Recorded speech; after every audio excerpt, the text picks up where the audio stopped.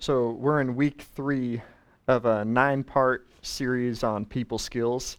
And I'm going to start by just reminding us of where we've been. We started with kind of an overview of why people skills, why do we need to look at our relationships with people and some different components that make up good and healthy relationships. And the bottom line is Jesus said the most important commandment is to love God, be in relationship with God. The second, they asked him for one, he gave him two. The second is like it, to love your neighbor as yourself. So the whole goal of this series is to hear from God and to cry out to God, would you help us love our neighbors as ourselves? Would you help us out of our love relationship with you to love other people well? So last week we looked at our identity, because however we understand ourselves, whoever we understand ourselves to be, that is going to come through in how we relate to other people. And this week and next week we're going to look at attitude, because it's another internal reality that shows up on the outside. How we choose our attitude affects how we interact with people. And then we're going to look at expectations, and then we're going to look to more external things. So we're going to try to work from the inside out, because that's the way that Jesus is changing us, is from the inside out. And none of these talks, none of these topics are about self-help. We could approach people skills as a topic that way, like, hey, if you listen to people, they will like you, and that will help you. But it's all on you. You just need to listen to people. You just need to speak more encouraging words. That's self-help. It depends on you. But this series, our cry, our mantra, if you will, is, God, would you help us? We want to cry out to God for his help and not rely on ourselves for self-help. So let's start our time by just praying and asking for God's help with attitude and with this time that we have the rest of today. Heavenly Father, we recognize that you've chosen us to proclaim who you are to each other as brothers and sisters in Christ. And you've also chosen us to proclaim who you are to the world around us that's lost and dying without you, Jesus. So we trust that you are with us, and that as we relate with people, you will be with us, just like you said in the Great Commission, that you'll be with us always to the end of the age. So God, as we look at our attitudes, I pray that you would shine light on my attitude and on every attitude in the room and our propensity to have a certain attitude. And would you make us teachable? Not to me, but to you, Lord Jesus. Pray that we'd learn and be helped by the greatest leader of all time, the person with the best people skills of all time, Jesus Christ, who still today understands people and how to best love them. We ask all this for your glory. Amen. So there's an American actor in the early 1900s. He was also a screenwriter, W.C. Fields, and he said this about attitude. Attitude is more important than the past, than education, than money, than circumstances, than what people do or say. And shortly after Fields died, a man by the name, he was actually a minister, a preacher, his name was Norman Vincent Peale, and he wrote a book called The Power of Positive Thinking in 1952. And I'm not an expert on this school of thought, but that book seemed to be a spark historically developing this school of thought that we know as self-help, the self-help movement is largely tied, it seems like, to that book and to Peale's teaching. And basically what Peale taught was, if you want to be a happy person, think happy thoughts. If you want to be an unhappy person, just keep thinking unhappy thoughts. Think negatively, and you will have negative results. Think positively, and you'll have positive results. Bad thoughts lead to a bad life. Good thoughts lead to a good life. And you're thinking, Ben, I thought this wasn't going to be a self-help talk. I'm just getting started talking. I'm not close to done yet. But I do want us today to kind of interact with this idea of self-help talking. And I want us to start by just thinking, okay, who would you rather work next to or live next to? Someone who has, like a negative outlook or a positive outlook? Someone who's always complaining or someone who's, kind of finding that silver lining? And again, I'm not done with self-help yet, but just think about it for yourself. Who would you rather sit next to on a Sunday morning? Who would you rather be in small group with? And who would you more eagerly and openly share your life with and open up to about your struggles?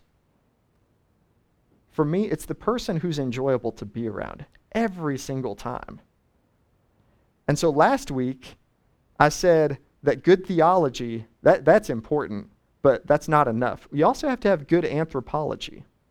We have to have the right view of who God is, but we also need to understand who we are as people and the way that God has made us to work best.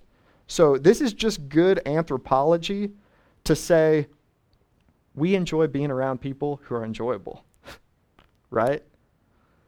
And the reason that we're doing this series is because if we as disciples, followers of Jesus, if we're oblivious to that fact, or if we expect that as we go on mission to make disciples and teach them everything that Jesus commanded us, teach them to obey, we just can't be oblivious to the fact that making disciples is a relational work. Loving God and loving people. And so we have to have people skills. That's why we're doing this series. Bill Hybels is a really well-known pastor, and one of his most well-known quotes is that the church is the hope of the world. And what he's getting at there is that the church is God's chosen method to show and tell that Jesus is the hope of the world. The church is people who are pointing other people to Jesus, but that's a lot more long-winded, and so he just says the church is the hope of the world. But here's the bottom line is if people can't do the relational work of making disciples, because that's relational work, then there's a problem. At least there's a self-inflicted limitation. And so here's how that all ties into this self-help thing. As Christians, and this is true of me, I think this is true of all of us at some points, and in some cases, we can be outshone by the self-helpers. The people who think we just have to think positive thoughts, say positive words, and I guess what I'm saying is, just because we're a Christian doesn't mean that we're a blessing. It means that we've been blessed, we've been saved, but we've been blessed in order to be a blessing. And that's something that Scripture clearly teaches we've got to grow up into, this new identity that we have as Christ followers. So in this series, my hope and my prayer is that we realize and we embrace the fact that we can be changed into an increasingly compelling person. As we love God with all of ourselves, as we seek to love our neighbor as ourself, we should be a more compelling person next week than we are this week. And the proponents of positive thinking, they would say what we're teaching, we're not teaching stuff that's not based in reality. For example, the proponents of positive thinking, that if you climbed up into a tree and then said, I think I won't hit the ground when I jump off, they'd say, no, that's not right. That's not reality. And as followers of Jesus, we know there is ultimate reality. There's nothing more real than the person of God, right? And so self-help has an assumption that's not true. You can adequately help yourself. You can, in a sense, you can be your own God. But anything that is true of what they say is God's truth. And so today I want to do a little compare and contrast of good attitude according to self-help mindset and then God's attitude. We quoted Philippians 2 where it says your attitude, talking to believers, your attitude should be the same as that of Christ Jesus. So a good attitude compared and contrasted with God's attitude. And we're going to look at it just out of the book of Philippians, because this book, this letter Paul wrote to the church at Philippi, speaks pretty directly to this idea of attitude. So again, here's the basic premise of a good attitude is don't think negatively and think positively. And so I want us to see how what Paul teaches about attitude not only affirms that in a sense, but it takes it to a whole nother level. So when self-helpers say don't think negatively because you'll become a negative person, Paul, under the inspiration of the Holy Spirit, writes in chapter 2, verse 14, do everything without complaining or arguing. And if we just stopped there, I think that'd be enough challenge for the coming week. What a pleasant person that would be. What an enjoyable person that would be to be around.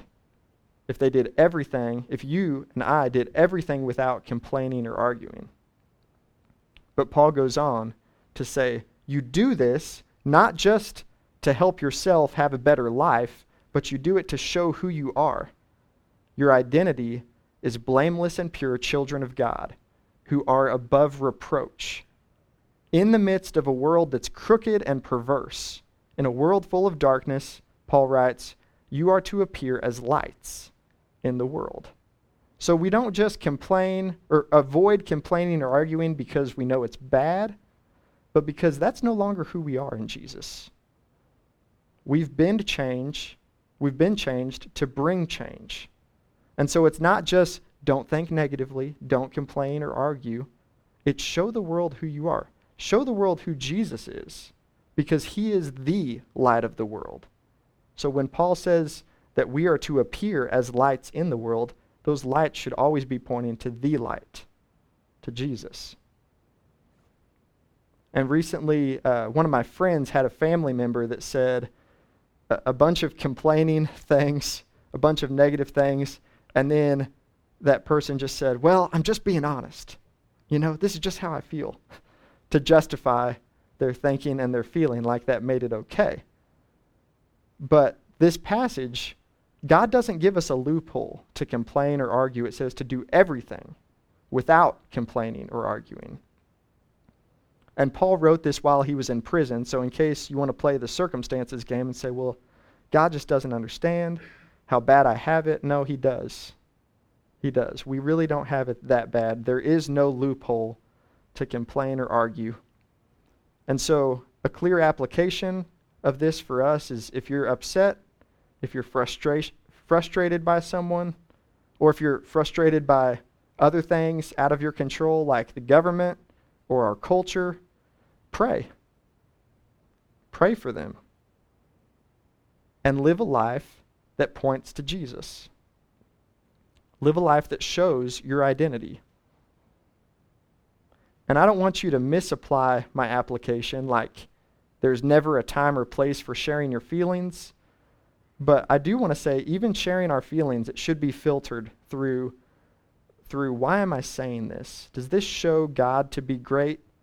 Is this encouraging to another person? Or am I just saying this to serve me and to make me feel better? Is this the time? Is this the appropriate place for me to share how I feel? Is this going to help the gospel be extended? Is this going to help Jesus to be seen? Or am I going to cover up the light and just complain about the darkness that's around me? Let's compare and contrast the other basic tenet of this positive thinking mindset. So the first is don't think negative thoughts. The second is think positive thoughts. And Paul says in chapter 4 of Philippians, verse 4, he says, rejoice in the Lord always. Again, I will say rejoice.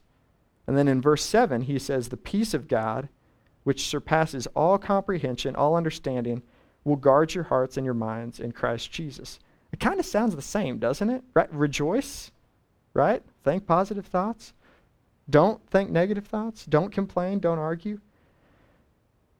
It might sound the same on the surface, but if you peel back that first layer, Self-help will reveal nothing underneath the first layer. Just a good piece of advice according to them. If you peel back Philippians, if you peel back scriptural truth, God's truth, it's not just be happy, it's rejoice in the Lord. There is something there of substance to have. It's not just don't complain or don't argue. It's because you're a new creation now. It's because you're a light in the midst of darkness who's to be pointing to the light, the Lord Jesus. So it's fundamentally different. Like, think good thoughts. What are good thoughts apart from knowing who God is? It's subjective versus objective truth. And so let's deal with this phrase, rejoice in the Lord always. Does that mean that I'm always supposed to feel happy, Ben? Does that mean that life under Christ's leadership always feels good all the time? That when someone asks me, how are you? I have to say, good. Because if they say, how are you? And you say, oh, I'm not doing so good. You need to rejoice in the Lord always. Like, come on, man. That's not it at all. That's not what rejoicing in the Lord always means. In all seriousness, joking aside, I think this is something that people have struggled with for centuries, and people in this room, I know for a fact, because I'm one of them, they struggle with today. If God loves me, and if I love him, why wouldn't he make it easier? Why wouldn't I always have feelings of rejoicing? Why instead do I get stuck in feelings that it's hard to get out of? How does that fit in with God telling me to rejoice always? And if that's your experience, I just want you to know that you're not alone. Millions of Christians throughout Christian history and Jews before that, they echo your struggle. But I just want to say this about that struggle. Struggle is not sin. Struggle does not equal sin necessarily. You might struggle and sin, but in Christ you don't have to struggle and sin. You can struggle and not sin. So we might as well struggle, like really struggle with this tension of rejoicing always but not feeling it. And we might as well choose to not sin. So, for example, I have inclinations towards selfishness or anxious thoughts or envious thoughts. They have something I want.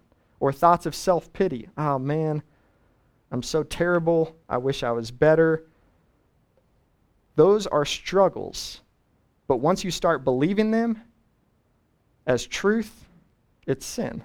Once you start acting on anxious thoughts, it's sin. So struggle does not have to equal sin.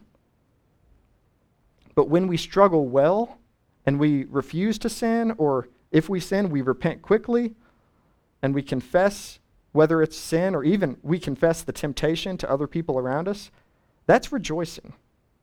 We don't think of it as rejoicing, might not feel like rejoicing, but you're saying no to sin. So you're saying yes to God being good. And that is rejoicing.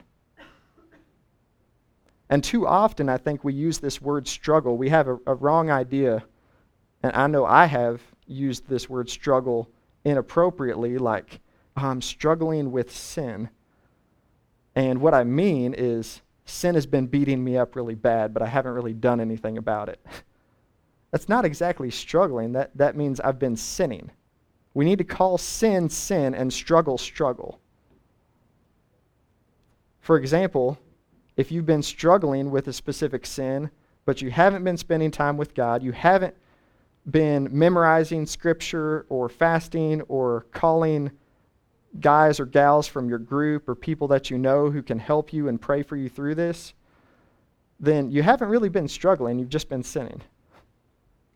And yeah, I guess you've been struggling with the fact that you've been sinning, but it's after the fact. What I want to talk about is struggling and struggling well so that we don't sin as much and we experience ongoing victory, increasing victory. And this is a command to do always. So we just have to do business with this tension Because the command says, rejoice in the Lord always. And I want to take us back to that verse, and I want you to see the context immediately that Paul says this phrase in. In verse 2, he says, there's a disagreement between two women who were involved in my ministry. They had shared in my struggle, Paul says, my struggle in the gospel. Now Paul's saying, I plead with you two, Euodia and Syntyche, agree with each other in the Lord. I plead with you, agree with each other in the Lord. And then he says, I ask everyone else to help them, everyone else in the church. You all help make them successful. And I just got to say, if Euodia and Syntyche had a disagreement, they had feelings too. I mean, they're real people. And the church had feelings. Maybe some sided with Euodia and some sided more with Syntyche. But Paul is saying, in this particular struggle, all those feelings that you have over this disagreement, choose. Choose to rejoice in the Lord. Choose to be unified as God's people. And in all things, with all your feelings, all the time, that's what always means, choose. Rejoicing in the Lord is not necessarily a feeling, it's a choice. So when we choose to struggle well, when we choose to not sin, even though that's what our flesh tells us we want to do, we are rejoicing in the Lord, whether you're smiling or not. You're rejoicing in the Lord. And this is an attitude, this is a mindset that we have to adopt. So God is not saying that if you're feeling sad, for example, that you're sinning. But I believe what God does say is in your sadness, in your feeling sad, don't sin. In your temptation, don't sin. Jesus was a man just like we are who's tempted in every way, yet he never chose to sin. I'm saying your feelings, my feelings, they're not a license to do whatever we want. They also fall under the lordship, the authority of Jesus. He's king even over your feelings. That means if you feel something,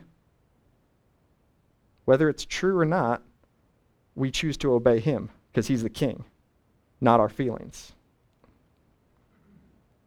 So if you're feeling worthless, don't believe that feeling.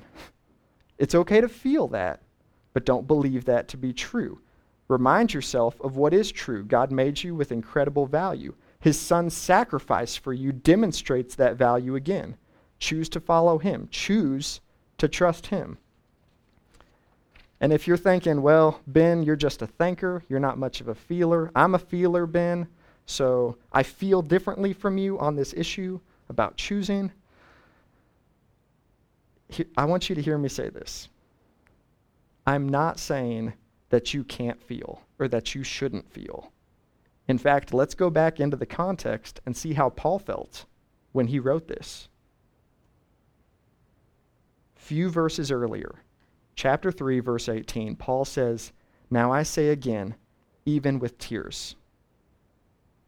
I say again, even with tears, that many live as enemies of the cross of Christ." So I want you to picture, and you can close your eyes if that helps you picture it, but I want you to picture Paul penning these words, rejoice in the Lord always. Yes, I say again, rejoice. And he just wiped away tears, or his tears were still moist? Because he had just been crying. He'd just been grieving those who live as enemies of the cross of Christ. And then he's saying, rejoice always. So this command to rejoice in the Lord always does not negate our feelings. It puts them in their proper perspective. It puts them in their right place. In Romans 9, Paul says that he has unceasing anguish. That means he's always feeling a sense of anguish for his fellow Jews. He was sorrowful. But then in 2 Corinthians, Paul says he's always rejoicing. And you might think, is the dude bipolar? No. And honestly, even if he was, So what? He's choosing what to rejoice in. And he also wrote to the Thessalonians, though we grieve, we don't grieve as those who have no hope. He's letting the lordship of Jesus dictate every other area of his life, letting it influence every other area. Jesus is Lord of all. So our hope for us today is in the same one who saved us and who will save us when he returns, but he's also saving us right now. This is the ongoing process of sanctification we've talked about before. God is not far. We can experience ongoing salvation, ongoing growth now, should we reach out to him. Let's go back to Philippians 4. Paul writes, "The Lord is near. Be anxious for nothing, but in everything by prayer and supplication, with thanksgiving, let your requests be known to God. And the peace of God, which surpasses all comprehension, will guard your hearts and your minds in Christ Jesus. Finally, brothers, whatever's true, whatever's honorable, whatever's right, whatever's pure, whatever is lovely, whatever is of good repute, if there is any excellence and anything worthy of praise, think about these things. Dwell on these things. And the things that you've learned and received and heard from me and seen in me, put into practice, and the God of peace will be with you." In case you're looking for another verse to memorize, I'd highly recommend this one. And I just want to say real quickly that it gives us 3 ways to seek God and be saved now, in the midst of our struggle. Not saved from struggle, but saved through struggle. That we pray, verses 6 and 7. That we think, and not just think about empty good things, that you peel back the thought, oh, that's a good thought, what's underneath it? Nothing. No, you peel back the good thought, what's underneath it is the gospel. Oh, it's Jesus. That's worth looking at. That's worth thinking about. And then verse 9, here's another way that we can seek God and be saved, be sanctified now, is to watch and do. Be around other people who are committed to praying and thinking and to doing. And once you see truth in them, copy it. They got it from someone else too. We all got it from Jesus when he saved us. So in summary, our application is really to prepare our minds for action, to choose our attitude, and not just to choose a good attitude because that's a good idea, that's good for you, but choose an attitude that's the same as that of Jesus. Choose God's attitude because it's available to us now. I mean, he came and died to make the good and abundant life available to us. So why not choose it? And if you don't know him today, if you don't know Jesus as your personal Lord and Savior, doesn't matter what you've done, doesn't matter how bad you think you are, you can choose to make him your king, and it will change your life. Not instantaneously, necessarily, but over time, he will change your life. And as you see and hear people out in the world trying to find hope in this self-help life, trying to be positive without any real hope, invite them into life with Jesus so that when they peel back that layer of positivity, they actually have something of substance, some real objective truth, and not just something subjective that gives them the warm and fuzzies. And as you do that relationally, you can say, you know what really helps me when I struggle with anxiety? It's not just to be thankful. Like, being thankful is a good thing, but to be thankful to God. Because I realize he's the one who made me, he's the one who's taking care of me now, and I can trust for tomorrow. However many more tomorrows I have. That's what helps me with my anxiety. Or you could say, yeah, I'm struggling. I'm struggling with my value, my worth. But I've realized even in that struggle, it's not all inherently bad for me to struggle. Because as I've been struggling, God's been changing me. Like, I've been struggling towards godliness, and here's what that's looked like. Like, our testimonies should be ongoing to where we can pluck not just something that happened 15 years ago and share that with someone, but, 15 days ago, this is where I was at. Here's how God helped me. Here's how he was my help in times of trouble. He's my objective truth on which I base my life. Would you be interested in hearing more about that? What's your objective truth? That's how we ought to react and interact with this lost, perverse, crooked generation that Paul describes in Philippians 2. God used the painful suffering and the struggle of Jesus on the cross to bring hope and life to a lost, undeserving, and dying world. And in raising Jesus back to life and ascending him to heaven, God showed the point. The point of all the struggle, the point of it all, is the glory of God. And so whether we're suffering or prospering, it's all for Jesus. He provides meaning to every moment of our life. Or at least he can, should we choose to follow him. So in closing, I want you to think about these questions again. Who would you rather have in your life? A person who's positive or a person who's negative? Who would you rather have in your small group?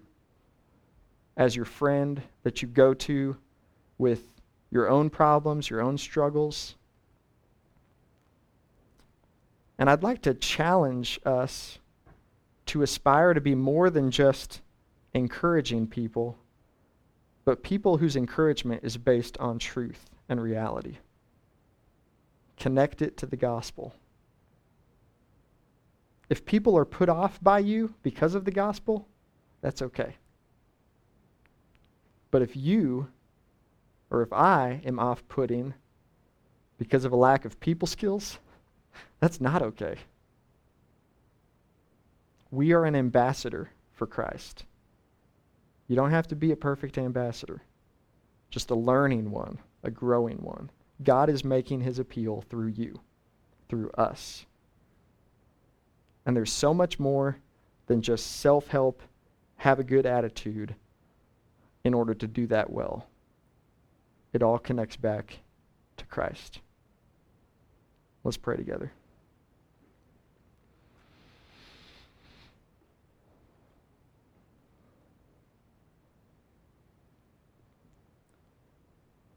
Lord, we do want our attitudes to be the same as that of Christ Jesus. So please, Holy Spirit, would you point out any specific ways or patterns that our attitude has that need to be changed?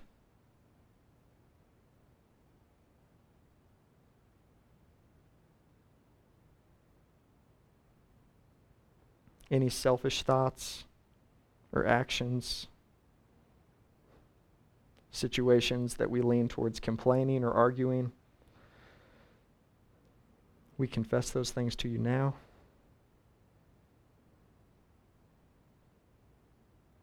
And we choose to rejoice in you. And we believe that we will encounter you. The God of peace will be with us as we choose to rejoice in you.